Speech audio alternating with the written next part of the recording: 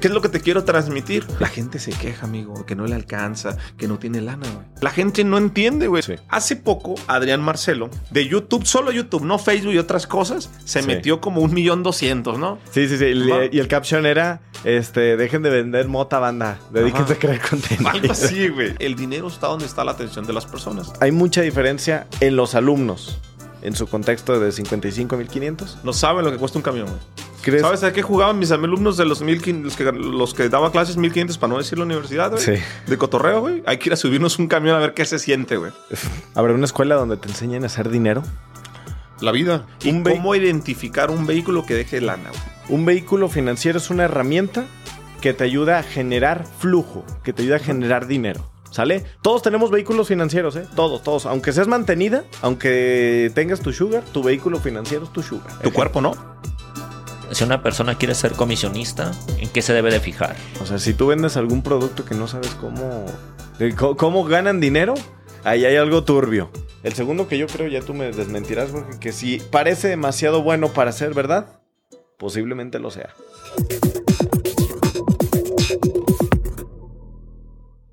¿Qué tal, sinergéticos? ¿Cómo están? Bienvenidos a este segundo, ya le podemos llamar oficialmente un programa. Sigue siendo un piloto, Manuel. Sigue siendo un piloto, pero ya estamos en estudio nuevo. No, se ve perro. Sí, faltan unos cuadros y vamos a ver, aquí estamos buscando patrocinadores de cuadros. ¿Quién tiene un cuadro aquí para patrocinar para el estudio Transmitiendo? Transmitiendo, y segundo episodio. Ese sillón está como de Luis XV, ¿no, amigo? No, pero está fresón porque te puedes poner así. Bueno, es así. Y sí está así como señorial. Sí está señorial, pero en cámara se ve bien. En cámara se ve perro, ¿eh? ¿Sí se ve perro? Sí. Bueno, señores, no dije nunca nada, están bien perros los sillones.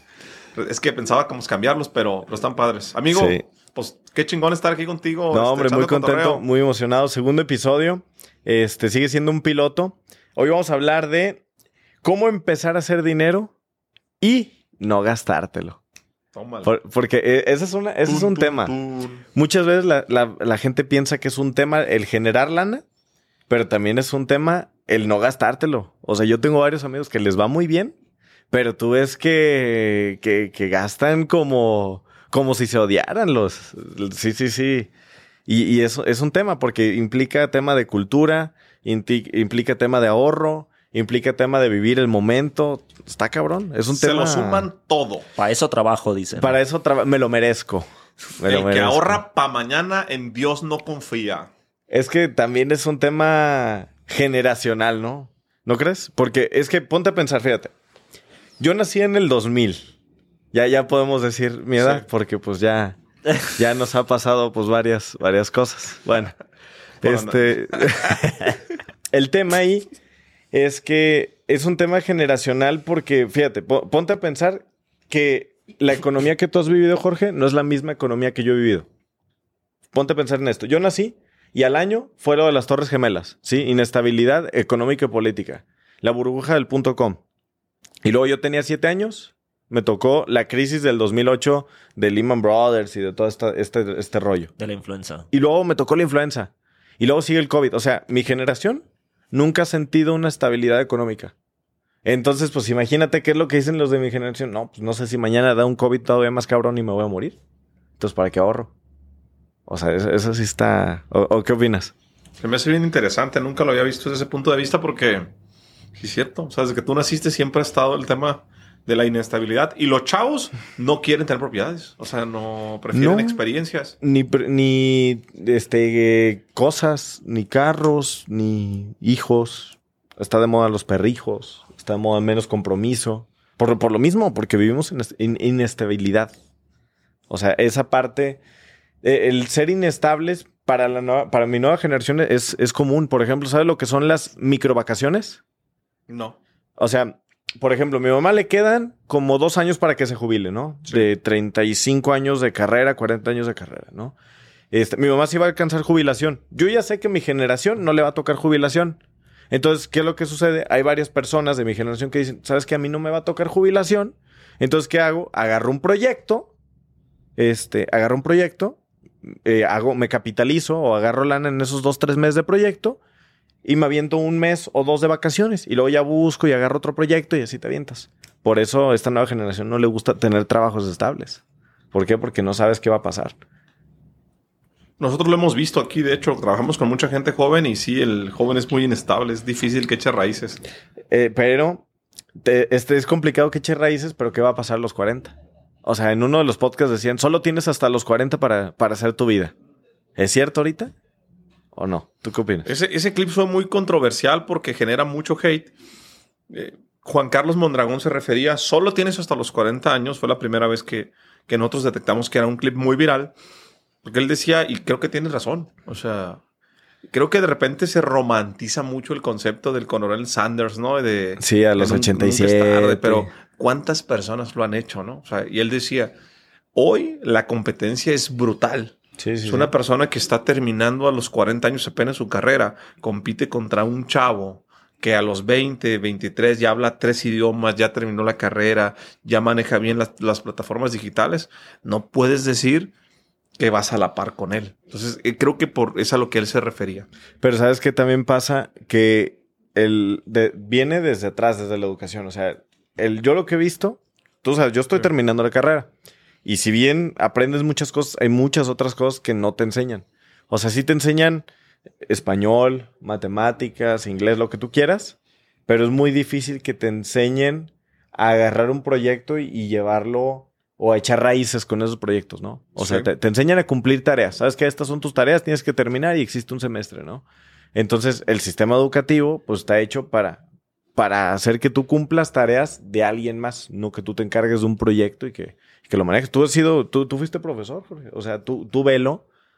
¿Cuántos de tus alumnos se volvieron autosuficientes o emprendedores? O sea, muchas veces lo hemos visto. Alumnos tuyos que han ido al despacho, por ejemplo, con Sergio, y luego que ya después se van y vuelven y se van y vuelven y... No. Van por temporaditas, ¿no? Hasta dicen, no, ya viene no sé quién temporada 5, ¿no? Sí. ¿Por qué existe esa inestabilidad? ¿Tú les enseñabas a vender, Jorge, a tus alumnos? Déjame recuerdo si les enseñaba a vender... No de forma directa, les enseñaba de temas indirectos. ¿Va? Por ejemplo. A ver. Mira, con mis alumnos hay un tema. Depende. Yo di clases, voy a tratar de no decir las universidades para ser muy respetuoso, pero para poner en contexto a la audiencia, yo daba clases en universidades que me pagaban 60 pesos la hora hasta que me llegaron a pagar 1,500 pesos la hora. Estamos hablando de niveles totalmente distintos, ¿no? O sea... Hay mucha diferencia. Y lo voy a decir tal cual. En alguna universidad llegaba el coordinador, el director a sacarse gente del salón porque no había pagado y lo regresaba. En universidad, ¿ok? Sí. O entraba el director con un perro policía porque alguien traía marihuana y hacían Sí. Uy, me acuerdo que fue un escándalo. Ese chisme está bueno que te lo platica Enrique, ¿no? Fue un escandalazo porque entraron perros al salón con puro fresa porque alguien andaba vendiendo droga dentro de la universidad. De historia real, güey. No, se escandalizaron los chavos porque les estaban vulnerando sus garantías individuales, artículo 14 y 16. O sea, puras tonterías, ¿no? Pues estaban metiendo droga dentro de la escuela. Historia real. Entonces... Las necesidades que yo tenía con los alumnos eran totalmente distintas. No es alguien que va subsistiendo. Tenía veladores que trabajaban de noche y trabajaban, ¿no? Sí. Y tenía chavos que lo tenían prácticamente todo. Entonces, es bien difícil generalizar un concepto. Lo que a mí me funcionaba muy bien como profesor es que yo siempre he entendido muy bien y me tropicalizo en las necesidades que tiene el salón, ¿no? O sea, rápidamente. A ver, ¿quién aquí son los 3 más desmadrosos? Vénganse para acá. Ustedes ya tienen 8 o 9, pero no la hagan de pedo, váyanse. Sí. No, ¿por qué nos corren? No sé si se quieren quedar, pero por mí ustedes ya la tienen hecha. Entonces rápidamente identificaba a quién le gustaba el fútbol, quiénes eran los desmadrosos, quiénes eran los caritas, quiénes eran los que tenían la lana. Empezaba a entender esto. Acuérdate del principio académico que yo menciono mucho. El alumno no aprende del maestro que no admira. Rápido tienes que ganarte tu admiración por algo. A ver, ¿quién le va aquí a las Chivas? ¿Quién le va aquí al Atlas? ¿Quién le gusta? ¿Quién no le gusta? ¿Quién anda con quién? Se ve luego la típica parejita, el que no aprendió y anda con la chava del salón o del trabajo. No. Tú ya lo aprendiste. Tú ya lo aprendiste, mi cabrón. Que es algo que no se hace. Familia, no anden con alguien en su trabajo. Jamás. Luego cuesta trabajo. Si quieren más consejos, pregúntenle a Manuel de León. No anden, por favor, con nadie del salón. La universidad dura mucho tiempo. Luego terminas y divides el chingado grupo que necesitas que tenga que pasar visa. Sí. Fíjate que, ¿por qué no enseñé yo a los chavos a vender? Porque no me lo preguntaban. Y es muy complicado dar un consejo a alguien cuando no te lo pide. Sí. Sí, lo que más me preguntaban es, Oye, trabajar iniciativa privada, trabajar en un juzgado, en qué trabajar, cómo conseguir trabajo. Depende de lo que me pidieran. Les decía. Y cuando te digo que les enseñaba de forma indirectamente, es porque hoy estoy más convencido que la mejor forma de vender, amigo, es trabajar en tu persona. Ajá. La gente no ha comprendido que la venta no se trata de objeciones, de cierres, de presentación. Se trata de trabajar en ti, de generar una confianza. Me lo decías tú hace poco, ¿no, Jorge? Sí. Tú vendes por la marca. Por el valor percibido. Por el valor percibido, ¿no? Porque que si me digas que yo soy un gran cerrador, no, la verdad no lo soy. O sea, a mí me gusta vender y vender, pero no. Pero tu valor percibido ante la gente es muy alto. Porque confianza, trayectoria, ta. Uh-huh. Puede ser que no seas el mejor en objeciones, cierres, todas esas técnicas agresivas de venta, pero es una venta más elegante. Sí. Ahí, fíjate, ahorita que decías, clases desde 55 pesos la hora, ¿sí? Sí. 60 pesos la hora hasta 1,500. Hasta 1,500. ¿Hay mucha diferencia en los alumnos en su contexto de 55 a 1,500? Totalmente. ¿Cómo qué? ¿En qué lo notas? Los de 60 pesos se saben todas las estaciones del tren ligero, güey. Los de 1,500 pesos la hora no saben que existe un tren ligero en San Juan de Dios, güey. Así, güey. Abrumal. Absurdo, fuerte, ajá. Así de sencillo. No se saben las estaciones de camión. No saben lo que cuesta un camión, güey. ¿Crees? ¿Sabes a qué jugaban mis alumnos de los que daba clases 1,500 para no decir la universidad, güey? Sí. De cotorreo, güey. Hay que ir a subirnos un camión a ver qué se siente, güey. Esto es real, güey. Se iban de excursión a subirse un camión, güey. Sí, no, pues o sea, sí. Escuchaban lo del sexo 60, 360, no sé, no sé eso? ¿Cómo se llama el...? Sexo 80. Tú no lo sabes, güey. Él es de los 1,500 pesos. Yo soy de 55 pesos. No, es cierto, yo soy pública, ni siquiera. Oye, 55 como si hay un mito en un camión, ¿no? Que Es el sexo 80. El 680, ¿no? Pero ya no existe. Que había sexo incluido en el camión, ¿no? Sí, porque claro, te pegaban una manoseada. El repegón. Del repegón. A los alumnos... Ajá. Que me pagaban 1,500, pues les dio morbo y querían subirse a ese camión, güey. Era como una... Sí, como una atracción. Como una atracción, güey. Es real esto que te estoy diciendo, Manuel. Entonces, si hay diferencia... Pero profesionalmente, te digo, yo lo veo. Tú sabes, me ha tocado convivir con de todo, ¿no? Pero ves que, sea lo que sea, tienen un contexto distinto. Profesionalmente, ¿cómo los ves? Porque ahí te va, por ejemplo... Yo veo que los que les dabas clase de 1,500 son personas que toman decisiones distinto, viven distinto, tienen miedos distintos a los de 55, ¿sí? Entonces, viven en mundos distintos aunque sea la misma carrera, ¿sí? Sí. No voy a decir quién, pero yo tengo conocidos que son abogados y que hacen otras cosas y conozco otros abogados muy exitosos. Sergio, gente del despacho, no digas pues todos los que conocemos. Entonces, ¿de dónde viene esa diferencia? Mira, hemos hablado mucho del tema del contexto, ¿no? O sea, ¿cuál es tu caja de expectativas? ¿Tu contexto determina tu futuro? Sí, si no expandes tu contexto, tu futuro va a ser así. No voy a decir que tu futuro sea bueno o sea malo. ¿Qué me pasó a mí o qué he visto con los chavos vamos a decir, que cuando yo ganaba 60 pesos la hora, ellos soñaban con tener un trabajo así? Sí. Para mi contexto, un trabajo pequeño. Para ellos era su gran trabajo.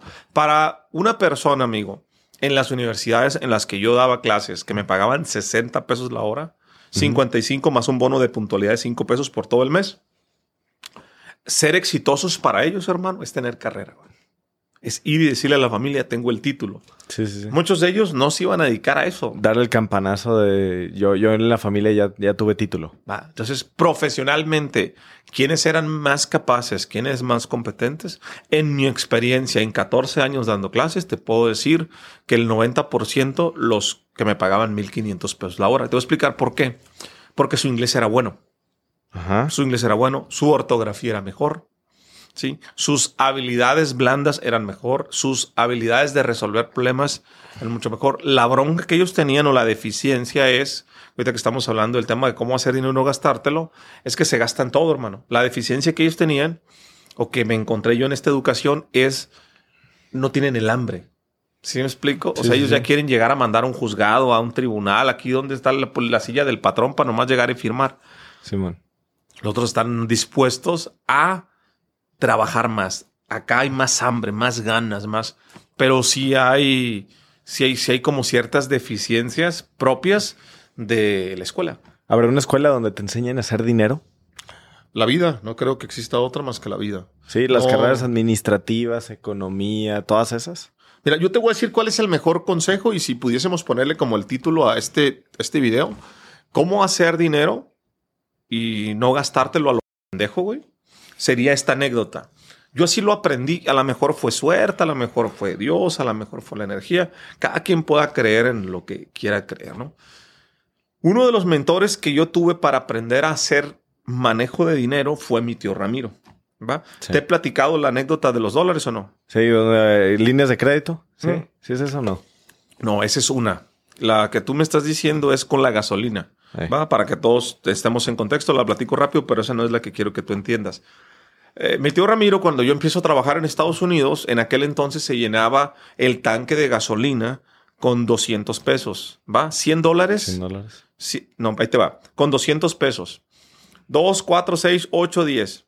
1,000 pesos en aquellos años, amigo, eran $100. Eso quiere decir A 10. que el dólar estaba a 10. ¿Ok? Sí. Pues mi tío Ramiro, cuando yo lo conozco, me dice, vas a ir y conseguir 200 pesos con Ricardo. Vas a llenar el tanque. A la semana vas a ir con Pedro y le vas a pedir 400 pesos. Le vas a pagar 200 a Ricardo y llenas el gasolina. A la tercera semana vas a ir con el juez Adán Pelayo y le vas a pedir 600, vas a poner 400. Perdón, vas a pagar los 400 y vas a llenar el tanque. Y así, cuando vayas en el quinto persona, ya no vas a pedir, vas a venir a trabajar. Sí. Vas a pagar 800 pesos y vas a llenar de gasolina. Y él dice, ay, mi tío tan güey, mejor deme los $100 y yo los meto en un cajón y voy poniendo Poco a poco. poco a poco y así no voy y molesto gente. Me dice, no, pero el problema es que si no haces eso, nunca te vas a enseñar a conseguir. Y mi tío Ramiro no sabe leer y escribir. Las palabras de mi tío son las conseguideras, sobrino. Un hombre vale por las conseguideras. Sí, sí, sí. Bueno para conseguir, bueno para trabajar, bueno para pagar.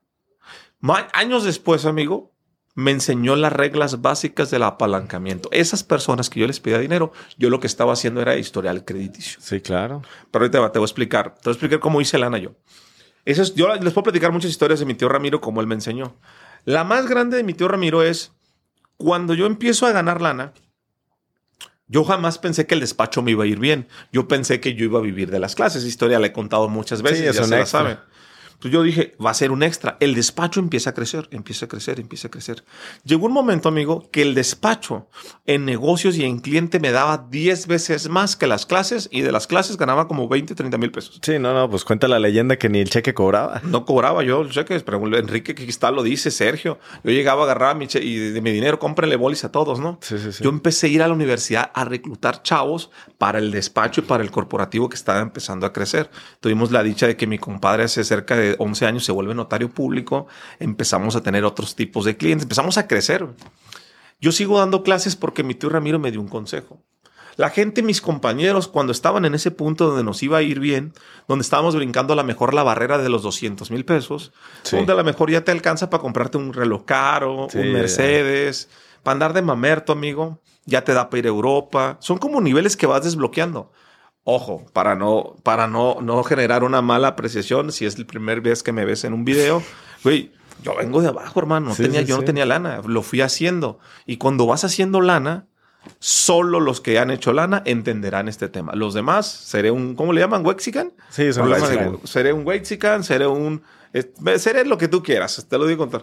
Sí. Pues no es para ti este episodio y sáltatelo. Pero para la gente, güey, que empiece a hacer lana, jala este consejo. Y no importa el nivel, güey. Yo lo hice desde que tenía poco dinero. Mi tío Ramiro, cuando yo empiezo a trabajar, me voy a Estados Unidos en diciembre y trabajo en los árboles de Navidad. Simón. ¿Okay? Trabajo de lunes a sábados. Era una chinga impresionante, amigo, donde me tenían que untar alcohol con marihuana en las piernas, güey, de lo cansado que yo estaba, güey. Mi patrón Gary, que tenía su frase, I wanna lose my money running. Un pinche gringo loco, güey. Va. Trabajaba muchísimo. El señor trabajaba un mes en diciembre, amigo. Se cuajaba. Billonario. Él solamente trabajaba la temporada de la fresa, la temporada de la calabaza de Halloween y los pinos. Y tenía un pinche convertible el Jerry. Bueno, yo termino de trabajar, amigo. Me metí un dineral, güey. Me metí un dineral. Te estoy hablando que de propinas te podía levantar hasta $500 diarios, hermano. Sí. $500. Porque en Estados Unidos comprar un árbol de Navidad es toda una tradición. I like this. Va el abuelito, lo suben los al gringos. carro. Los mexicanos, güey, los latinos. No, lo compras en Liverpool de plástico, güey. Para que no cueste. O a ver, un descuento. Van el 23 ya que se están secando para ponerlo. Esas son culturas diferentes. El punto es que mi tío Ramiro me hablaba el sábado y me decía, sobrino, ¿qué vas a hacer mañana? Digo, tío, voy a ir con Lalo a la plaza. Salió un contrato de vender tacos. Mi tío, aparte de trabajar en el roof, en construcción, los fines de semana siempre trabajó haciendo tacos. Él llegó a tener, amigo, hasta 7 eventos, un viernes y un sábado. Cada evento le dejaba $400, $350. Había eventos que 600. Saque cuentas la audiencia, por favor. Mi tío trabajaba como loco en el roof, en la construcción. No es un hombre que haya estudiado. Agarraba su cheque, güey. Nunca tuvo tiempo de gastarse su cheque porque el fin de semana se la pasaba trabajando. Y lo que le quedaba, iba y compraba tierra en Arandas, en Jesús María. Sí, iba clavando no te la cuento lana. las hectáreas que tiene ahorita, güey. Y lo hizo de manera consistente por mucho tiempo. Yo empezaba a ver eso. Mi tío me da el consejo de la vida. Sobrinazo. Vente a trabajar. Trabajé el domingo, se termina el domingo, piqué nopales en los tacos. Yo no sabía trabajar. Él se decía, sobrino, usted haga como que trabaje, yo hago como que le pago. ¡Ja, ja, ja, ja! Se reía mi tío. Llega la noche del domingo y me dice, sobrino, ve nada más, mi sobrinazo, se acaba de ganar $300. ¡Ja, ja, ja! Y me paga a mí, mi sobrino, mi tío, y me da $100, güey. Pero me lo dan billetes de 5, de 1, de 20. Se ven mucho. Pinche Paco, no. Sobrino, quiero que me diga por qué se ganó usted $300. Y si se me dice, le doy otros 100 más. Yo los conté como 20 veces. No, son 100. Son 100. No, son 100. Son $300. No, ¿cuánto es? ¿Cuánto es? Tío, ya no me estoy cabuleando. Mi tío utiliza la palabra. Es que te estoy cantinfleando, ¿verdad? No. Dime por qué son $300. Nunca di con bola. Al final mi tío me da la respuesta. ¿Qué hubieses hecho si no vienes a trabajar? Platícame tu día. No, pues me voy con el Lalo y con el Gerardo. Lalo es el hijo adoptivo del padre Buki, mi amigo el sacerdote, que le mando saludos. Pues me iba a comprar unos tenis y iba a ir a la plaza. ¿Cuánto te hubieras gastado, sobrino? No, pues a ver, saca cuenta, saca tu cuaderno. Anótale, así es mi tío. Dije, no, pues como $200, tío, más o menos. Anótale. Te pagué $100. Sí. Y te ahorré 200, por eso son 300. ¿Cuánto ganaste en la semana de puro cheque? Me gané $750. Sobrino, tú mañana, lunes, vas a amanecer con $850 en la bolsa. Si tú te hubieses ido a la plaza, tú hubieses amanecido, sobrino, con $500, $600. La clave de esto, sobrino, entiende esto. No es lo que ganas. Sí. ¿Va? Es qué haces. No me dijo con el dinero que ganas, ¿eh? No exlicó. No. Me dijo, es con el tiempo. Con el tiempo. Que te queda. Está cabrón. Entonces, a mí eso me voló la cabeza. Y fíjate que ahorita que estamos platicando de esto, ¿sabes por qué yo tardé años en comprarme mi primer carro premium? ¿Por qué tardé años en meterme en un club? Años en meterme al golf, en ese tipo de cosas que yo decía. Sí. ¿Me captas? Por lo que mi tío me enseñó. Entonces, la gente piensa, amigo, yo estaba ganando dinero, güey. Porque estaba aprovechando mi tiempo útil. Imagínate trabajar todo el día en el despacho de las 9 a las 5 y de 5 a 10 de la noche me iba a dar clases. Sí, no, pues no te da chance para gastarlo. No me daba chance para gastarlo. Ese ¿Qué crees que empezó a hacer? No. Tony Rodríguez lo decía, dice, güey, los sobrecitos empiezan a crecer. Empezaba a crecer porque muchos clientes me pagaban en efectivo juicios, entonces empezaba a crecer. Y me decía, yo lo contaba el dinero. Y Tony, que era mi roomie, veía, ¡ay, mi señor! Decía, están creciendo los sobresones. Los sobresones estaban creciendo. Pues empezaba a crecer los sobres, ¿no? Y de pronto dije, ya me puedo comprar mi primer terreno, güey. Me puedo comprar otro terreno. Y así fue. Entonces, pero es que entendiste bien la matemática del tío Ramiro. O sea, ¿has visto la tendencia ahorita que se llama Girl Math? No. ¿Matemática de mujeres? No, a ver, cuéntame. No. Es bien raro. Se me hace medio misógino, pero es tendencia. Lo pueden revisar en TikTok.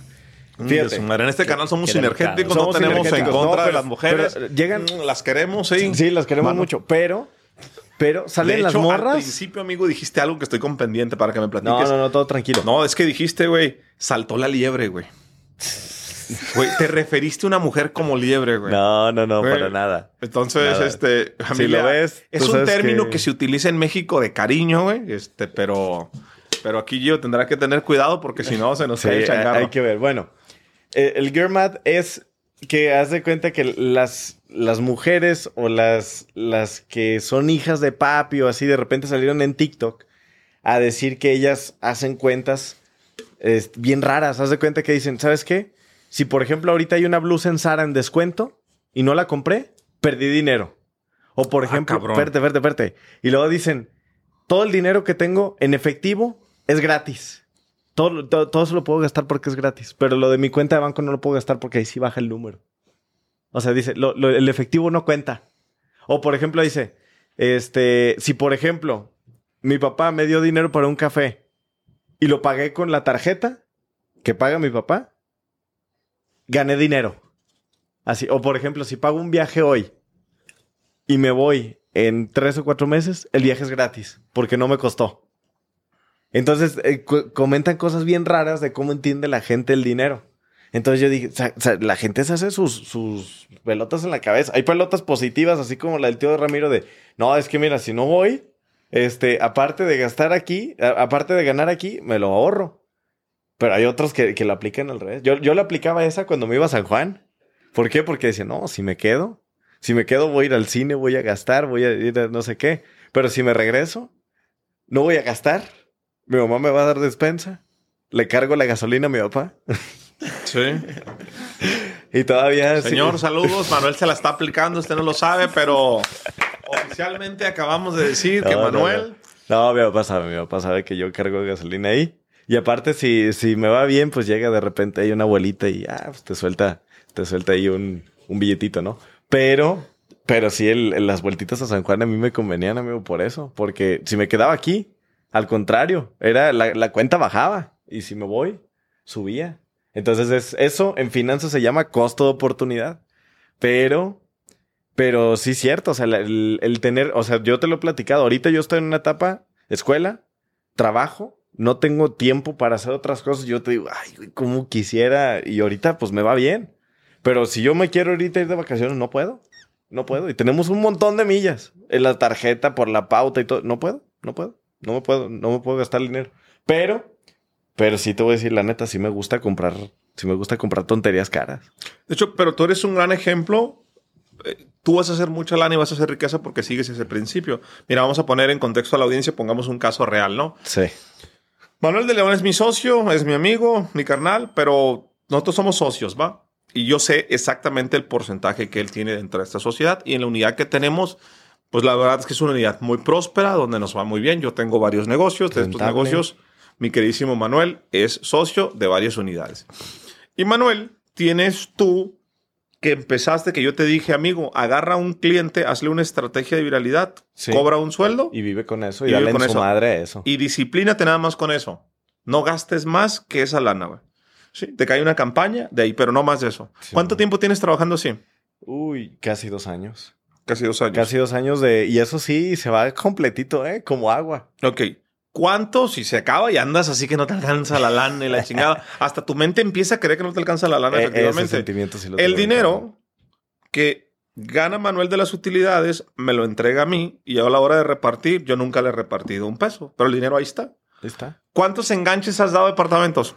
Ahorita tenemos ya hemos dado 1 y vamos a agarrar otros, yo pienso que 2, 3 en noviembre. Entonces tu mente dice, güey, yo no me voy a comprar el Tesla hasta no tener cuántos enganches de departamentos. Trenzas. Entonces yo te hago una estrategia y tú dices, ok, doy 3 enganches de departamentos, trabajo, saco 3 créditos y a la vuelta de años tengo 3 propiedades que valen tantos millones de pesos. Güey. Sí. Güey, si te fijas... Pero ahí te va, yo no siento que hago lana. Yo no siento que hago lana. No, tú en tu cabeza hasta a veces piensas que eres pobre, güey, porque no te alcanza la lana, porque estás viviendo con un sueldo, güey. Sí. ¿Sí me explico? No, yo ya sé que si sobra de eso, yo le puedo dar en su madre tranquilamente. Uh-huh. Las reglas del dinero, güey, de lo que yo he entendido y he conocido mucha gente por el podcast, amigos y clientes. Y esto quiero poner como un entre paréntesis para que se lleven como esta carnita, ¿no? O sea, ¿cómo hacer dinero y no gastártelo, hermano? A ver, mano, hay una tipo de población desafortunadamente, güey, que gana el mínimo. Sí. Y que va al día. Yo no quiero ser ese mentor que hace contenido en redes sociales, ni te lo recomiendo de tienes que empezar a ahorrar, tienes que empezar. Hay gente que va al día y no se puede. ¿Estamos de acuerdo con eso? Claro. Ok. Si no estás en esta situación y empiezas a ganar un poquito arriba del mínimo, tienes que empezar a generar una cultura y una disciplina de empezar a guardar para invertir, hermano. Pero antes de guardar para invertir, amigo, yo pienso que está en el tema de todavía irnos un paso más atrás. Y es que no nos enseñaron a generar lana. Nos enseñaron a chambear. Y lo enseñamos dentro del club y todo lo que hacemos. Sí. Pero nos enseñaron, por ejemplo, yo conozco personas o empresas grandes que los sueldos que oscilan están entre los 8 y 12 mil pesos. Y hoy hay profesionales allá afuera que te cobran 1 hora en eso. Nada más. ¿Sale? ¿Cuál es la diferencia? ¿Cuál es el tema ahí importante?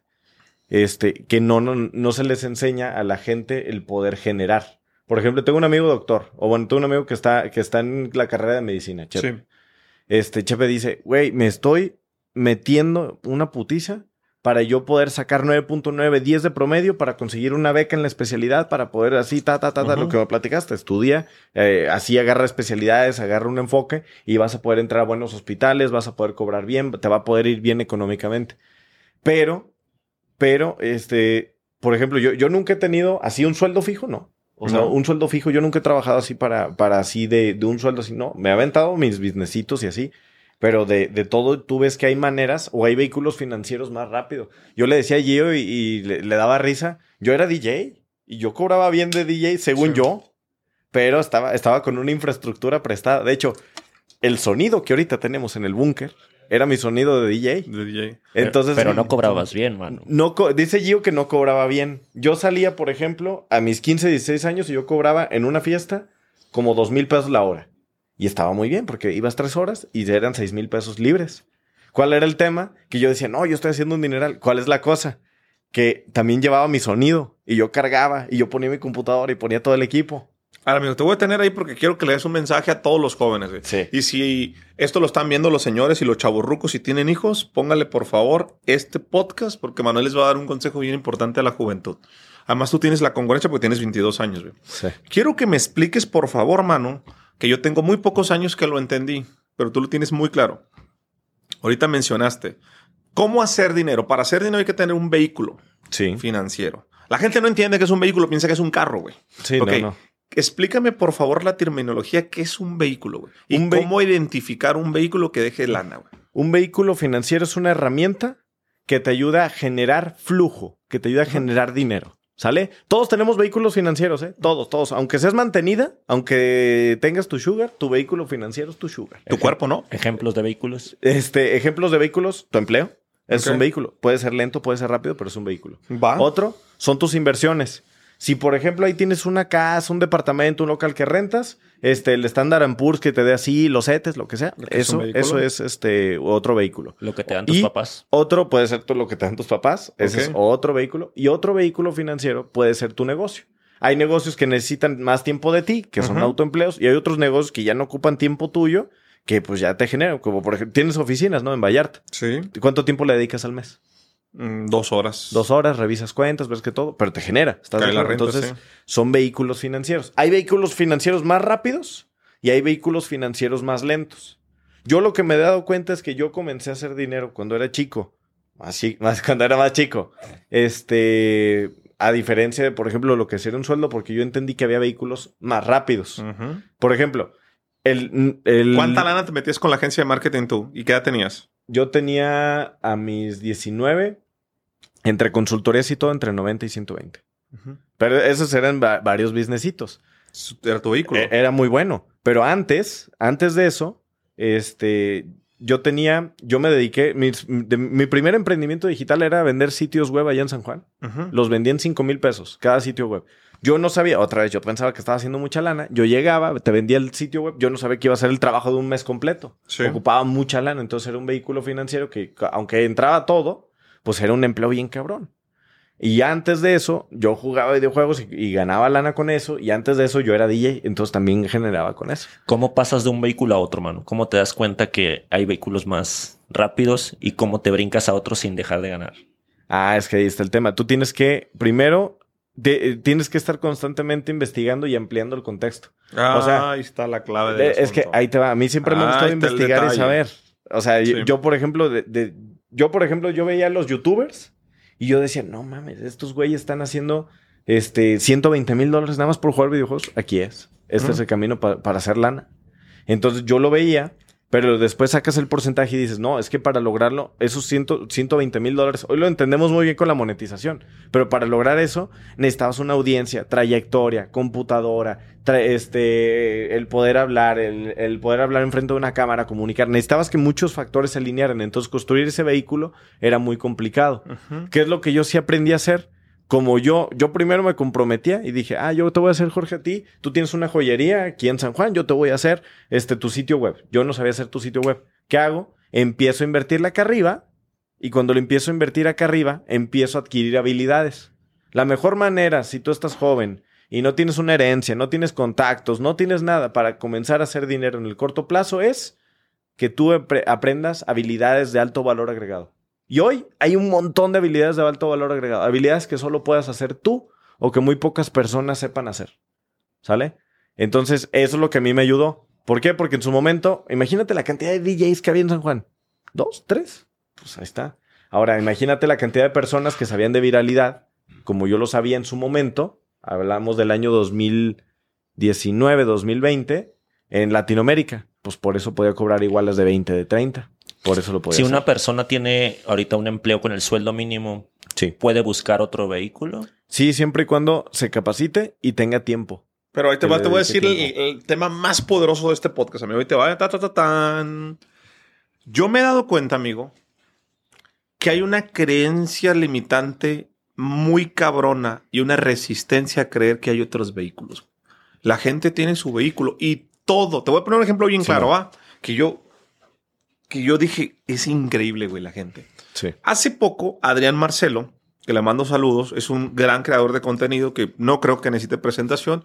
Es muy famoso actualmente. El alcance en redes sociales de él, ¿qué será yo? ¿Qué alcance tendrá? No sé. O sea, millones de personas. 8,000 millones. Cientos de millones. Cientos de millones. Creador de contenido. Tiene un Sí. programa que se llama Radar. Hermanos de Leche con la Mole, que también es otro fuera de serie.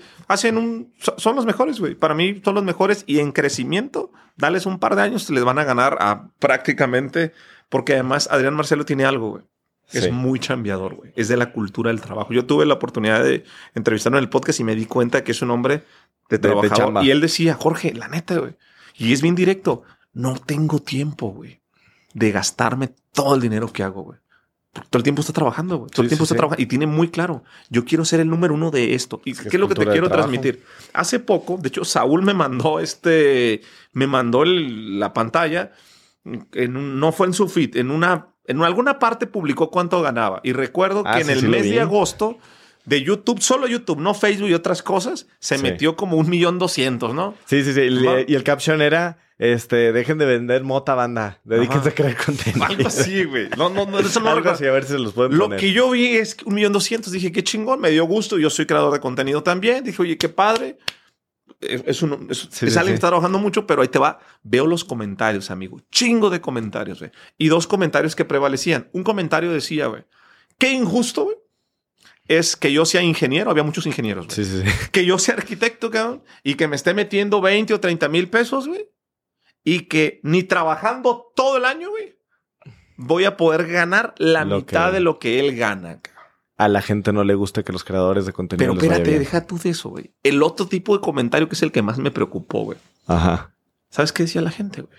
¿Qué El onda? 50% decía, no es cierto, es fraude, es puro pedo, está engañando, está adulterado, eso es imposible, güey. Sí. Cabrón. La gente ve los vehículos, güey. Sí. Y en lugar de hacerse la pregunta, ¿Cómo me no hubo una persona, güey, en los comentarios que dijera, ¿dónde aprendo a ser youtuber? ¿Dónde aprendo a ser youtuber, güey? Si él puede, yo lo puedo hacer, güey. Sí. ¿Sí me explico? La gente no entiende, güey. Hoy nosotros... No dimensiona. No logra dimensionar, güey. Cuando yo les dije cuando hago esta transición de abogado, de empresario, a hacer creación de contenido, el movimiento, me decían, ¿y cómo se gana dinero, güey? Y les explicas y dicen... ¿Y si te deja? Sí, o sea, no lo entienden. ¿Qué es lo que te quiero transmitir? Hay una limitante, güey, para subirte a un vehículo, güey. Sí. La gente se queja, amigo, que no le alcanza, que no tiene lana, güey.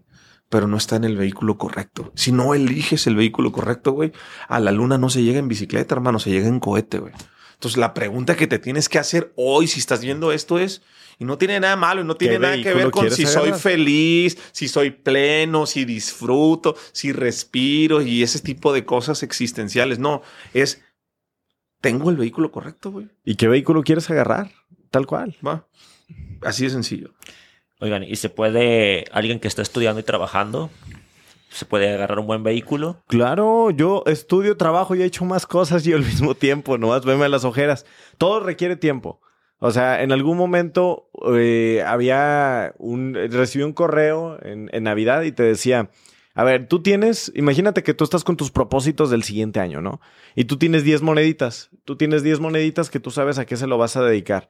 A fortalecer tu familia, hay otros que quieren tener un hijo, hay otros que quieren empezar un negocio.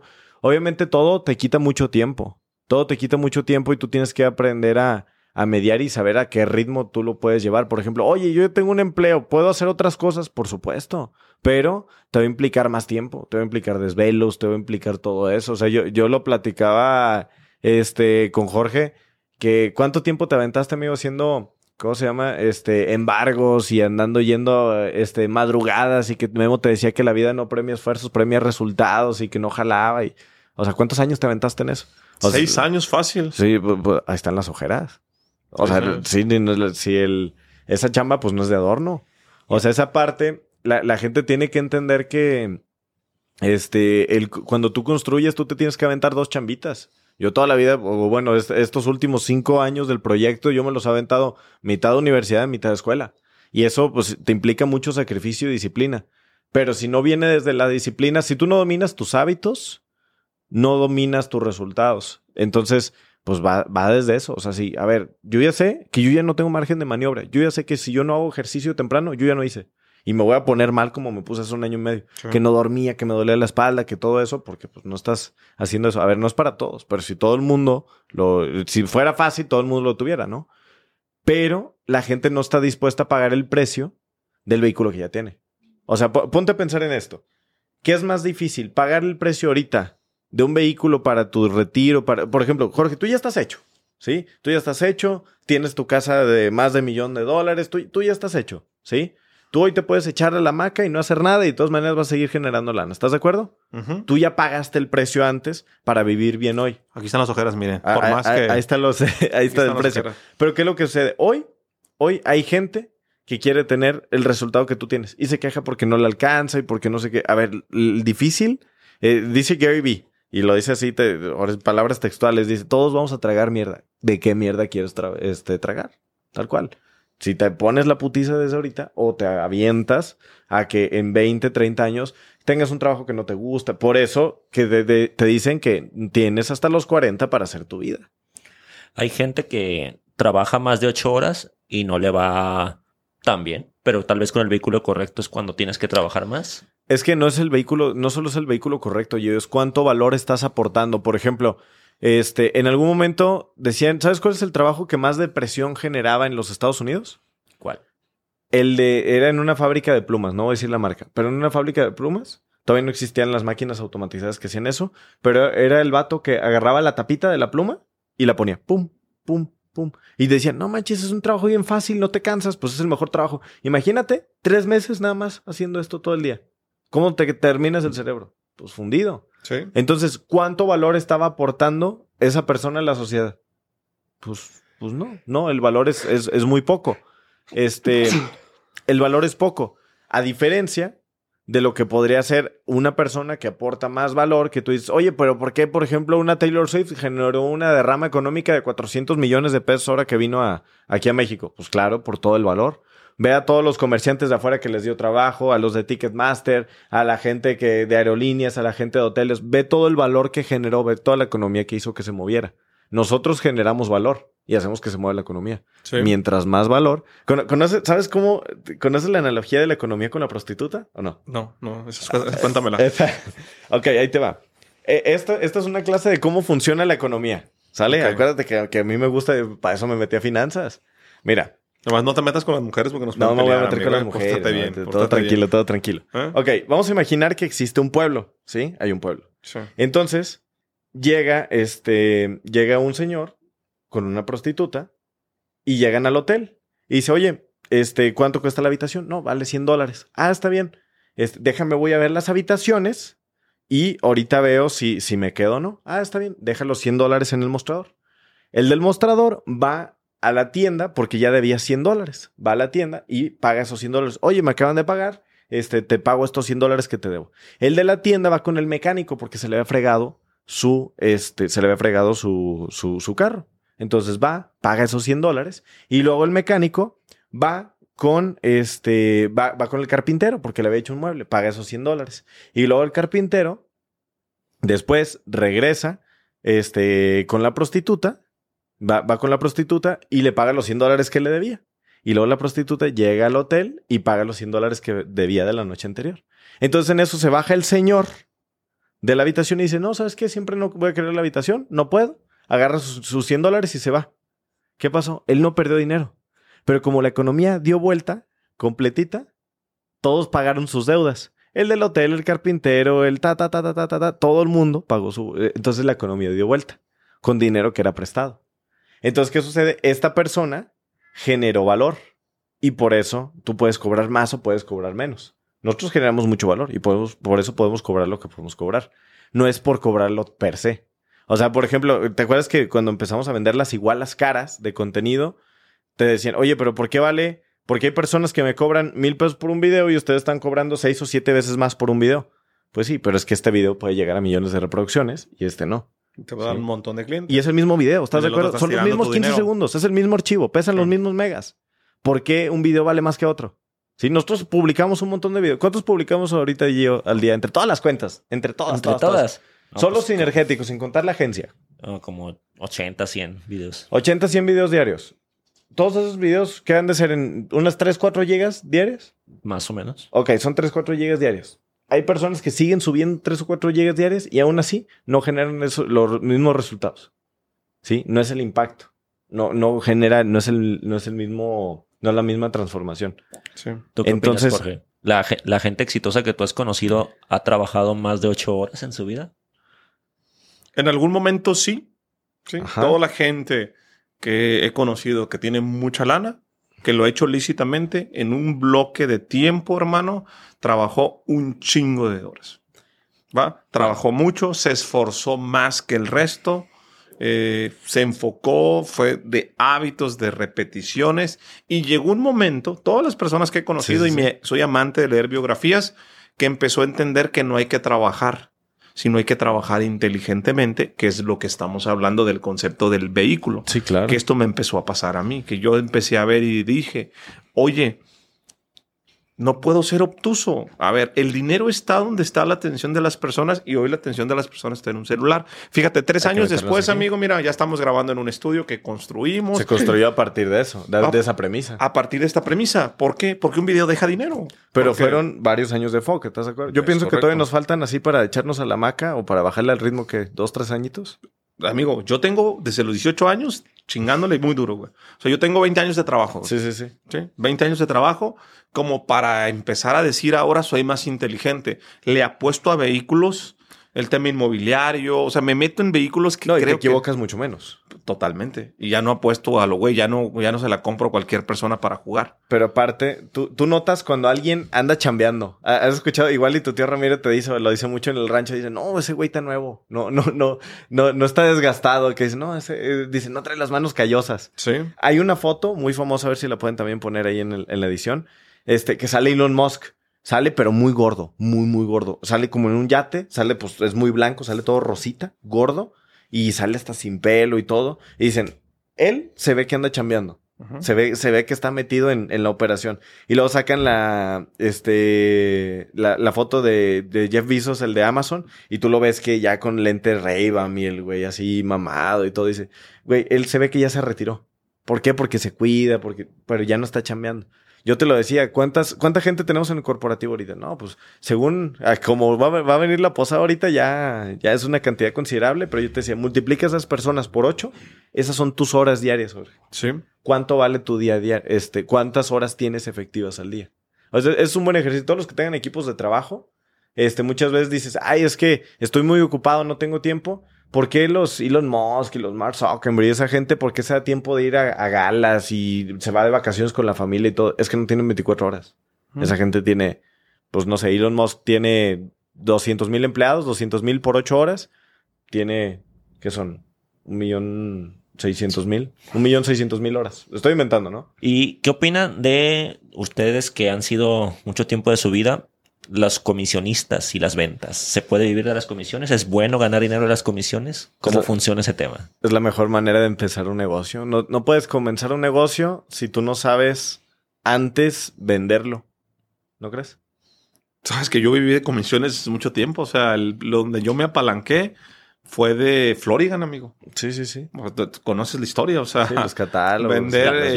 Platícala. Champú Platica un poquito la de historia. chile, redugel intensivo, baba de caracol, champú de cacahuananche. Era como venta por catálogo, champú ¿no? de caballo, sí, feromonas, sí. Sí, es venta por catálogo, que ojalá puedan poner una imagen de stock. Florigan tiene productos a base de extractos naturales. Fue mi primer cliente en el despacho. Me pagaba 4,000 pesos la iguala cuando tenía 25 años, como todo, buscando una oportunidad. Él me dio la oportunidad, el ingeniero, pero más que darme la oportunidad, tenía un abogado que le cobraba 15,000 pesos. Después me enteré, cabrón. Entonces dijo, este güey está... Sí. Pues sí. Lo voy a chamaquear, pero le tengo mucho cariño porque fue mi primer cliente. Hicimos una buena amistad. Entonces yo me di cuenta, viendo cómo estaba el show con las distribuidoras, que en aquel entonces los productos icónicos de Florigan eran redugel intensivo, rosa mosqueta para las manchas y baba de caracol. Sí. Esas eran las 3 líneas que más vendían. El producto costaba 165 pesos, amigo. De los 165 pesos, tú solamente le pagabas a Florigan 22 pesos. Sí, para que saques el margen.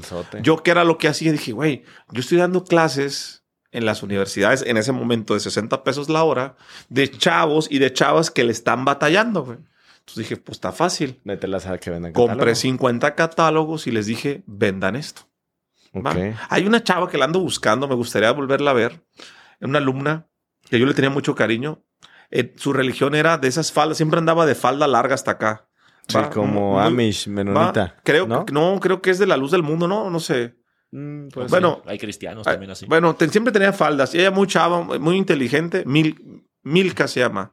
Le mando saludos si llega a ver este episodio. Mándame un mensaje. Quisiera saber de ti qué ha sido ella.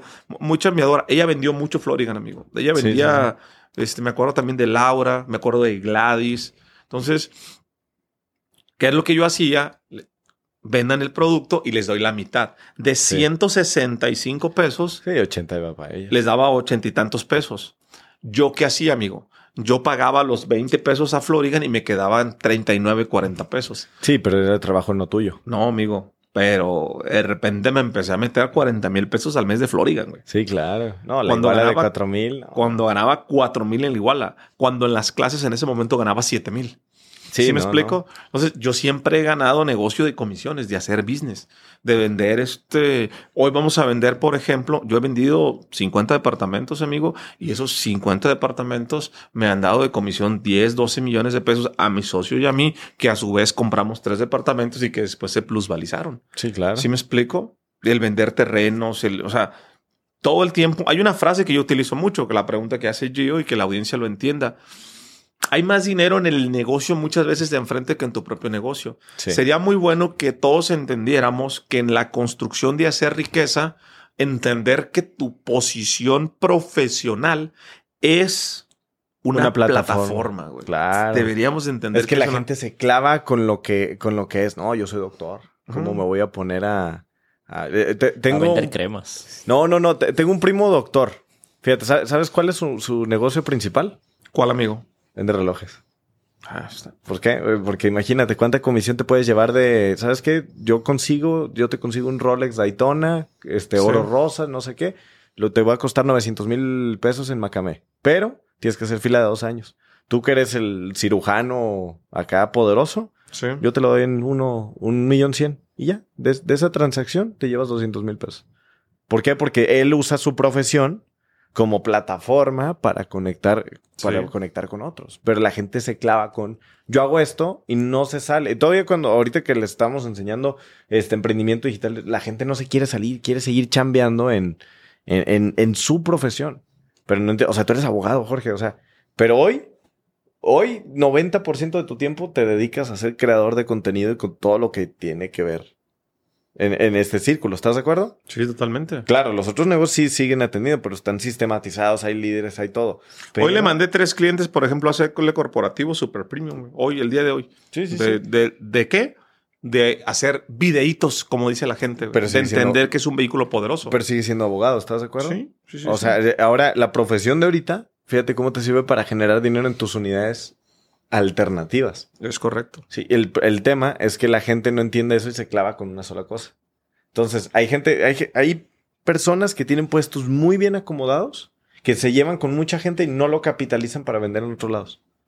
Es correcto. Entonces, ese es un tema, pero también está el tema que las personas, ya que hacen esto, se meten en esquemas de comisiones que no son tan atractivos. O sea, por ejemplo, todo el mundo te dice cuando vamos a las mentorías de negocios, pues mete comisionistas y ya con eso no te cuestan, son vendedores gratis. Sí, pero para hacer eso tienes que hacer un modelo de negocio que sea business, si no, ¿qué pasa? Por eso todas las empresas Ponzi que después desaparecen es que no tenían bien echados sus números. Sí. O das demasiadas comisiones para que se te desaparezca la empresa o das muy pocas para que la gente no quiera vender tu producto. Sí. Si una persona quiere ser comisionista, ¿en qué se debe de fijar?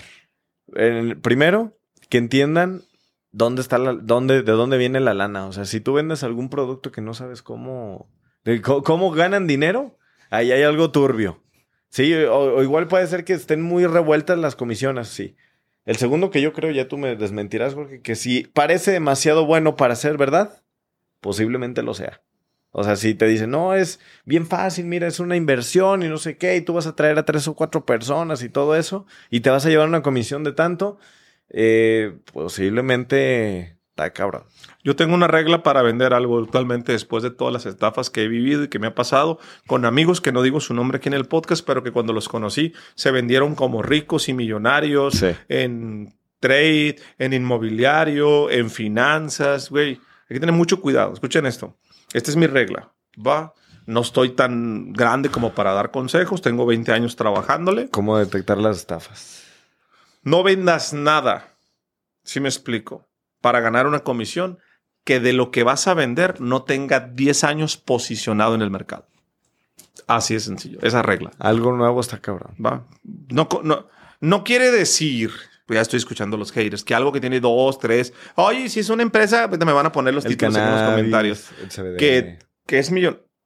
Mi regla es no vendas nada que no tenga 10 años de posicionado en el mercado. Punto. ¿Pero te refieres a la marca o al producto? Al producto o a la marca. La industria. A la empresa, a la industria, Si vas a vender una desarrolladora, tiene 10 años desarrollando, sí, palomita. ¿Tiene 3 años desarrollando? No. Sí está. ¿Sí me explico? ¿Por qué? Porque a lo que hay que decir, las letritas negras de vender algo para generar una comisión es, atención, las letritas negras, familia, es que si algo sale mal, estás echando a perder el activo más importante que vas a tener en tu vida, que es tu nombre. Cuesta mucho trabajo construir un nombre y en un segundo se tumba. Quémate con una persona y no va a valer el dinero que ganaste de la comisión. ¿Estás de acuerdo? Te tronó. Sí. Te tronó. No, y eso sucede, por ejemplo, ahorita hay una burbuja inmobiliaria muy fuerte aquí en Guadalajara, que hay quienes, tú sabes, te dicen que van a desarrollar, vendieron y a Chuchita la voltearon. Tienen 2 años. Es bien triste, güey. Es bien triste. A mí me desespera tanto. Hay una burbuja inmobiliaria ahorita en Guadalajara. Que utilizan las redes sociales, güey, para estafar gente, güey. Pinche raza. Le pegan pongan mucha atención. Le pegan a los sentimientos de la gente. También eso está gacho, porque llegan, les venden departamentos que se ven muy chingones, que valen, o que en el mercado valen 5 o 6 millones de pesos y le dicen, te va a salir 2, te va a salir 1, pero págame la preventa ahorita en 800, lo que sea. Y se clava la lana. Se compran el Porsche, se suben al jet. Sí, viven el sueño. 15 minutos, pero lo viven. Es correcto.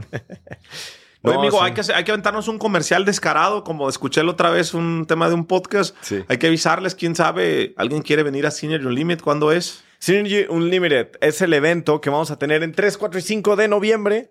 en Guadalajara, emprendimiento digital, capital social y sinergia exponencial. Vas a poder para que aprender de aprendas a muchos hacer stickers. dinero y no gastártelo. Que aprendas a hacer dinero. ¿Quieres no un vehículo gastártelo, diferente? que te relaciones chido y también es una experiencia que les va a ayudar mucho para crecer personalmente, que les va a ayudar a crecer empresarialmente y es un proceso de inmersión. La mejor manera de aprender es viviendo las cosas y si tú puedes venir 3 días a Guadalajara, estar 3, 4 y 5 de noviembre con nosotros, te va a acelerar en tema de materia de negocios digitales, crecimiento personal y sinergia, como no te imaginas. ¿Sale? Ya. Nosotros ya metimos el comercial aquí. Comercial descarado. A ver, medias. ahí les va. Una vez escuché esta frase. Hay gente que es capaz de dejar de ganar dinero o querer ganar menos dinero con tal de que otros no ganen dinero. Uy, esa la hemos platicado mucho Gio y yo. ¿Verdad? Sí. Y hay personas, aunque no lo creas, amigo, que dice, yo prefiero perder dinero a costa de que él no gane. No mames. ¿Neta? ¿Es neta? Sí, ¿Por qué no me han invitado a esas pláticas, Gio? No, pues no son sinergéticas esas pláticas. No, pero sí hay gente que sí de repente sí tú ves que son poco sinergéticos, que son poco... A ver, otra vez. A ver. Hay gente que prefiere perder dinero a dejar que otro gane. No te creo. O que no dejan que personas entren a la industria para hacerla más grande por decir yo me quedo con todo. Aunque sea chiquito, pero yo me quedo con todo. Esos 2 casos están bien marcados. Y tenemos ahí varios nombrecitos. Lo que yo creo es que, últimamente lo he aprendido, que yo creo que para hacer riqueza, para hacer dinero, tienes que hacer que otras personas ganen dinero. O sea, creo en todos los ejemplos que han dicho ustedes, tú hacías que tu tío Ramiro ganara dinero, Manu hacía que la demás gente ganara dinero. Todos aquí hemos aprendido que tenemos que hacer que la demás gente gane dinero para tiene que va a que ser ser dinero. de valor para todos. Incluso, aunque no los vuelva socios. Fíjate, hay un amigo muy querido que hemos platicado mucho con él el fin de semana y él te decía, yo no los vuelvo socios, pero yo desarrollo proveedores. Por ejemplo, ¿sabes qué? Yo necesito grano, Jorge. Y si yo necesito grano, o necesito alfalfa, o necesito maíz, o necesito lo que tú quieras, yo necesito moverlo. Cómprate un tráiler. Sí. Yo te quiero alivianar a ti. Quiero que tú ganes de ahí, porque yo de todas maneras le estoy contratando a alguien más. Cierto. Entonces, todo el mundo tiene que ganar en la cadenita. Incluso hasta la persona final. Cuando tú, por ejemplo, estás vendiendo este celular, el vendedor no dice, me chingué ese güey con $1,000. No. Le estoy entregando un producto de tanto valor que va a estar enamorado del producto y me va a comprar otro el siguiente año. Ese es el tema del valor. Todo el mundo tiene que ganar. Pero cuando la gente dice, solo yo quiero saber, nosotros hemos, a ti te consta, nosotros hemos abierto nuestro modelo de negocio de cómo generamos dinero a casi todo el mundo, Sí. Y lo compartimos y todo. ¿Por qué? Primero, porque no es fácil hacerlo. Y la gente no se quiere aventar esa bronca. Y segundo, porque si la gente lo hace y le funciona, pues qué chido, porque se hace una industria más grande. La verdad es que siempre hay oportunidad para que más personas lo hagan y lo que pueda aprender otra persona te lo puede enseñar a ti y se pueden compartir y pueden crecer. Pero pues, la gente no entiende esa onda. Correcto. Hay que ser más sinergéticos. Acuérdense que 1 más 1 es igual a 3. No sean ojetes. Y otra de las formas que conozco de cómo han hecho dinero es conectando personas. Aquí Jorge tiene la poderosísima anécdota del futbolito, que la has platicado mucho en conferencias, pero platícala aquí para tenerla. Sí, lo que pasa es que es increíble que la gente piensa que para hacer dinero se necesita dinero o ser muy inteligente. No, ¿sabes cuál te tienes que platicar? ¿Cuál? ¿Sí le puedes platicar la del Rolex? No. ¿No? ¿La Rolex no? Sin nombres. Sin nombres. No, es que yo no puedo platicar sin nombres porque no me sabe. Entonces vamos a platicarle del futbolito porque no hay tema. Cuando yo estaba teniendo mi primer piñata de las tortugas ninja en mis 31 años recién casado, pues hice mi primer piñata porque pues, de morro no me tocó tener piñata porque crecí en el internado y por lo que todos ustedes ya saben. Y si no, vayan y vean ahí un poquito de mi entrevista y de las historias. Y entonces le dije a mi esposa, quiero una piñata de las tortugas ninja. Quiero que vayan las botargas, quiero una botarga de Splinter, quiero una fiesta, ¿no? Una fiesta más grande que la boda porque me empezaba a ir bien. Sí. Y yo quería demostrar, amigo. Como nunca había gastado, yo quería que la gente viera que Jorge Cerratos ya estaba del otro lado. Oye, ¿cuántas cumpliste esa vez? Exactamente. Le voy a preguntar a mi esposa. Creo que es la piñata. ¿Ya estás casado? Creo que es la piñata. No estoy seguro yo si es de los 30 años o de los 31. Pero hay que preguntarle a Ana. Ana se va a acordar muy bien de... Sí, 8 o 9 años. ¿Sale? Hasta tengo fotos de la piñata. Deberíamos de sacar fotos aquí. Y entonces renté brincolines para para que los hijos de mis amigos que tienen, Sí, se divirtieran. niños, sí. Y los de los brincolines se portaron buena onda y me dejaron un futbolito. Como renté 4 brincolines, Sí, pues ahí te va un futbolito. ¿Cuál es mi sorpresa? Que yo contrato mariachi norteño. Siempre he sido muy naco, a mí no me da pena decirlo. Tan naco que me gustaba que tocaran al mismo tiempo, pero no para que se escuchara bonito, sino que se encimaran cuando llegue uno del otro y que se quedaran con 1 o 2 canciones como para que dijeran, vino el mariachi y el norteño, ¿no? Sí, Al sí, mismo sí, tiempo. no dejó uno y luego lo aquí otro. hay billetes, ¿no? Entonces, me percaté que las mujeres estaban enojadas porque los hombres no querían bailar. Los hombres estaban jugando futbolito. Había 25, 30 personas bañados en sudor. No vale reguilete, no vale reguilete. Entonces yo me di cuenta en ese momento. Primero me frustré, me encabroné porque dije, oye, ¿cómo es posible que estén todos embobados en el futbolito cuando acá está el mariachi? Pero llegó un momento en el que dije, aquí está, esa es la atención, el dinero está donde está la atención de las personas. Cuando termina la fiesta voy con mi esposa y le digo, amor, necesitamos aprender a jugar futbolito. Mi esposa no quería porque estaba con las uñas. Le dije, quítate las uñas, amor, te compro una bolsa, te compro lo que quieras, aprende a jugar futbolito. Pusimos un tutorial de YouTube y durante 2 meses aprendimos a jugar futbolito. Después lanzo la convocatoria de Mundial de Futbolito en la casa de Jorge Serratos. Y me aventé 3 años haciendo competencias prácticamente cada fin de semana del torneo de futbolito. La cantidad de empresarios, de amigos y de cuates que pasaron por la casa es incontables personas. Y de ahí hice yo mucho negocio. Alguna vez he platicado en la conferencia que un negocio me dio para comprar un terreno de 6 millones de pesos. $300,000 para la gente que lo quiera ver en dólares. Pero nunca me dediqué a vender. Solamente me dediqué a conectar. Me dediqué a que se divirtieran, encontré una necesidad. Eso se llama crear un ecosistema y que todos lo pueden crear. El futbolito me costó 7,000 y tantos pesos, cerca de $350. Lo importante es el vehículo que yo creé de conexiones para armar ecosistemas que hagan lana. El tema ahí es que esa es la manera de crear un ecosistema. Por eso, amigo, a mí la neta no me gustan los grupos empresariales y los BNIs y todo eso, porque te digo, yo lo he visto, lo hemos visto de repente que Sí. hace varios años que estábamos ahí en grupos empresariales, no voy a decir el nombre, decían, hora de la comida. Yo literalmente ves yo digo que son de esos güeyes que vibran bajo, que no están así como que en el mejor mood, ya que lo ves con el pantalón de pinza y lo ves con el traje así de 3 botones y cruzado y todo, dices, no, está chapado a la antigua. Yo te lo juro, lo vi, abre el saco, saca de aquí un puño así de tarjetas de presentación. Te estoy hablando del año 2020. ¿Tienes tarjetas de presentación? Yo no. No, pues nadie tiene tarjetas de presentación ya. Entonces saca así las tarjetas y se pone en el horario de la comida.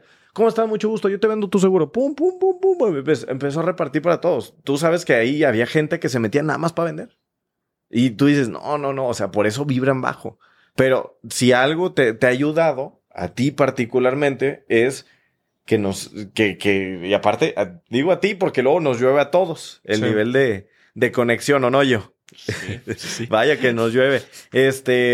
Pero tú has hecho amistad y familiaridad. ¿Por qué? Porque tú te metes en ecosistemas informales, como lo hemos platicado con gente también de amigos de Estados Unidos y así, que tú te metes por temas informales y por eso le caes bien a la gente y por eso quieren hacer negocios contigo. La gente no entiende que cuando va a estos grupos empresariales, a los BNIs, todos esos grupos, van con la idea de vender, con la idea de comprar, con la idea de conectar. No de conectar con la gente. No de llegar y no, yo sumo. Por ejemplo, igual, si nos está viendo, mi amiga Fer Ortiz, es muy buena. ¿Sabes por qué, amigo? Fer se acaba de meter al IPADE. ¿Sabes qué hizo? ¿Qué hizo? Todas las fiestas del IPADE las está organizando en su casa.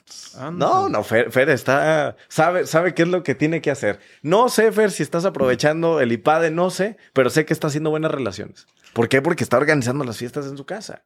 Pero no es de voy y ahí te sales del salón y no sé qué y compartes tu tarjetita y soy agente. No. Buscan el desarrollar ecosistemas en vez de buscar a ir a vender, porque la gente cuando detecta que es como cuando vas a salir, si te notan desesperado acá las chamaconas, pues sí, no van a decir, pues no, o sea, está desesperado. Pero ya que ven que te la estás pasando chido, que no estás buscando nada, que sí, dicen, te emana una vibra chida, pues sí me quiero acercar. Es la mismita. Sí. La mismita. Entonces, y fíjate, eso es un tema que lo vi, no sé si era también en Sinergéticos o en un podcast que escuché, que decía que si eres bueno ligando, eres bueno con los negocios. ¿Tú qué crees? Totalmente de acuerdo. A ver, Una desarrolla. persona que es buena ligando va a ser bueno para hacer un negocio. Es potencialmente Va. buena. Es potencialmente bueno. O Ok. para hacer riqueza. Ok. Una cosa es saber hacer un negocio y otra cosa es hacer riqueza. Ok.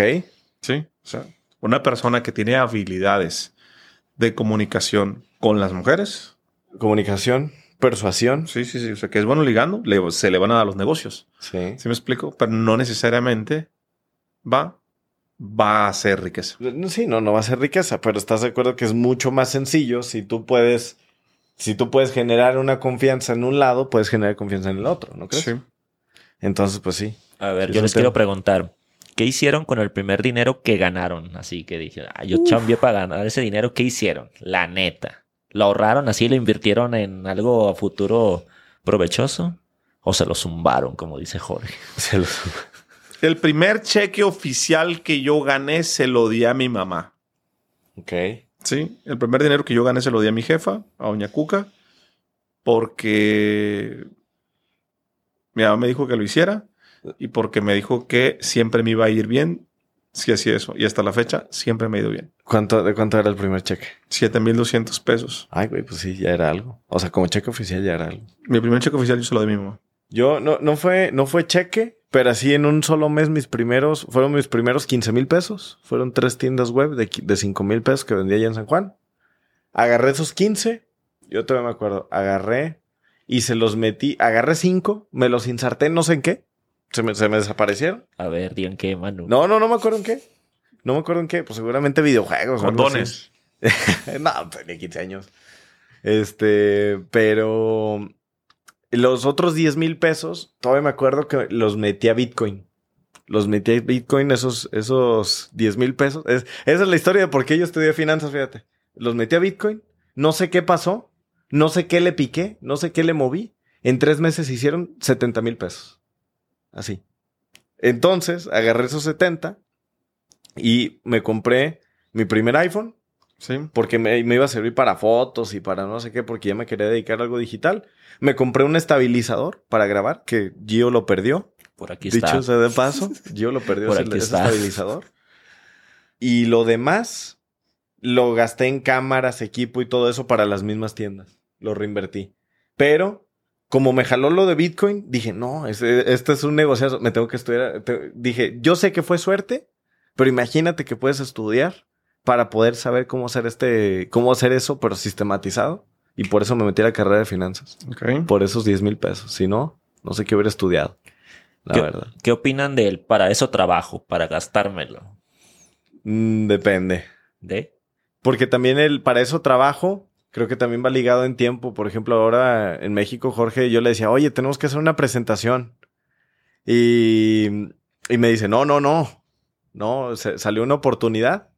Y me dice, no, para eso trabajas, tú dale.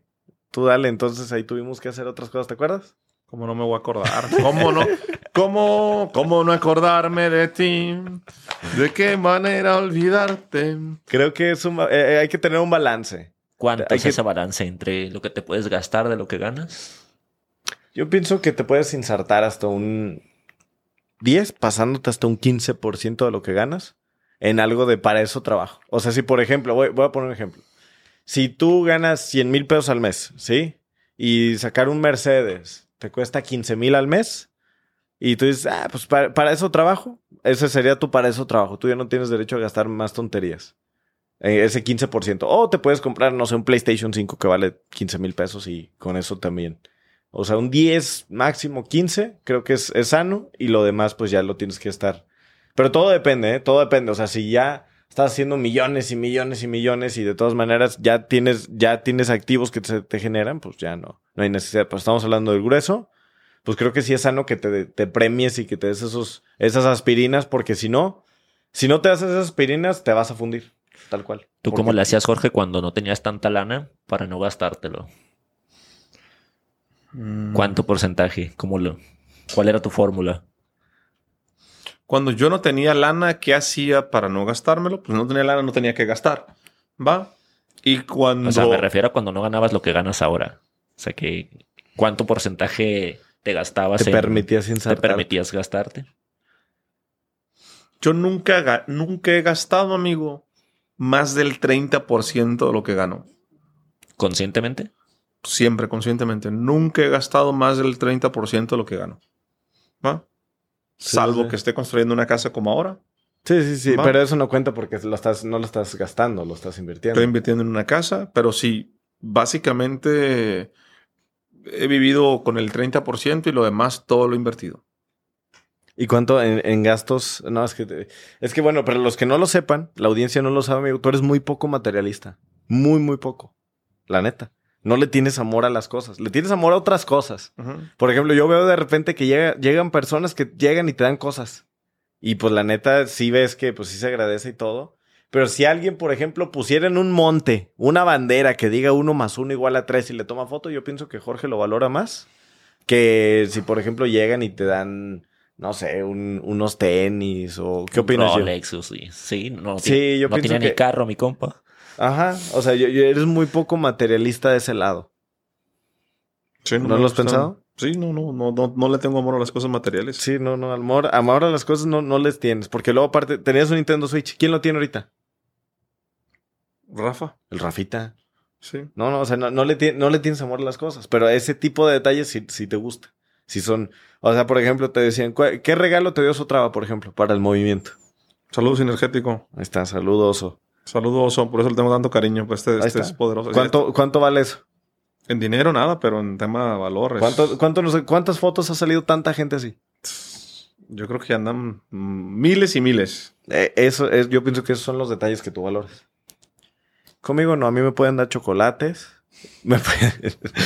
Sí, la neta, los chocolates sí me mueven. ¿No? Tacos, que por cierto, vámonos a cenar. Porque Sí, ya está vamos a haciendo cenar. hambre y tenemos lunes energético. Última bien. pregunta. Si hoy volvieran a empezar, si estuvieran ganando el mínimo y les sobra poquito, ¿en qué invertirían? ¿En qué empezarían invirtiendo? Está muy clara la respuesta. A ver. El manual financiero te diría, no, pues invierte en CETES y bonos y por qué no sabes invertir. No, pero la neta, si tienes poquito, yo te diría, puedes invertir poquito dinero, pero puedes invertir mucho tiempo en ti, en tu cabeza. Haz que tu contexto se expanda. Y si tú eres capaz de expandir tu contexto, tú vas a ser capaz de tomar mejores decisiones, vas a ser capaz de tener más dinero, vas a ser capaz de manejar más dinero y administrarlo mejor. Muchas veces la gente no solo sabe generar dinero, sino también administrarlo. Si tú no puedes administrar bien 100 pesos, no vas a poder administrar millones. Yo es lo que yo haría. Danos ejemplos, Jorge, de cómo invertir en ampliar tu contexto, porque eso no queda muy claro. Fíjate que si yo hubiese empezado otra vez, amigo, hoy que tengo mucho conocimiento del tema del contexto y me queda muy poco dinero, lo invertiría todo en libros, güey. Leería como loco libros que hablen de dinero, güey. De riqueza, de mentalidad, mente millonaria, creer lana, Abundancia. Güey. Abundancia, de cómo se le hace, güey, para hacer lana, güey. Cambiar el Sí me explico, cableado. leer. Eso lo metería, güey. Todos mis pocos recursos en leer libros, ¿sí? En cultivarme para tener más conocimiento, para tener un contexto mayor para hacer lana. Eso es lo que yo haría. Ok. Conclusión, entonces, ¿cómo hacer lana y no gastarte la mano? ¿Cómo hacer lana y no gastártela? Trabaja. Trabaja lo suficiente para que hagas mucho dinero y que no tengas tiempo para gastártelo. Y espérate unos añitos para que veas qué es lo que sucede. Conclusión, Jorge. Chíngale, trabaja duro, enfócate, sé estructurado, sé determinado. 20 años tengo yo trabajando y regresa y presta atención al consejo de mi tío Ramiro. Listo. Entonces, pues hacemos el cierre.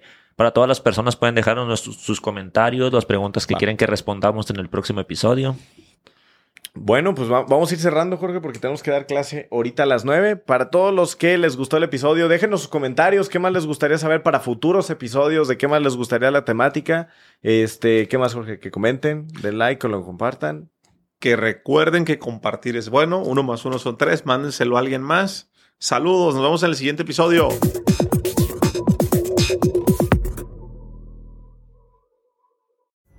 Pulling up to Mickey D's just for drinks? Oh yeah, that's me. Nothing extra, just perfection and a straw. Coming in hot for the coldest cups on the block. Because there are drinks. Then there are drinks from McDonald's. Mix things up with any size lemonade or sweet tea for $1.49. Perfect with our classic fries. Price and participation may vary. Cannot be combined with any other offer. Ba-da-ba-ba-ba.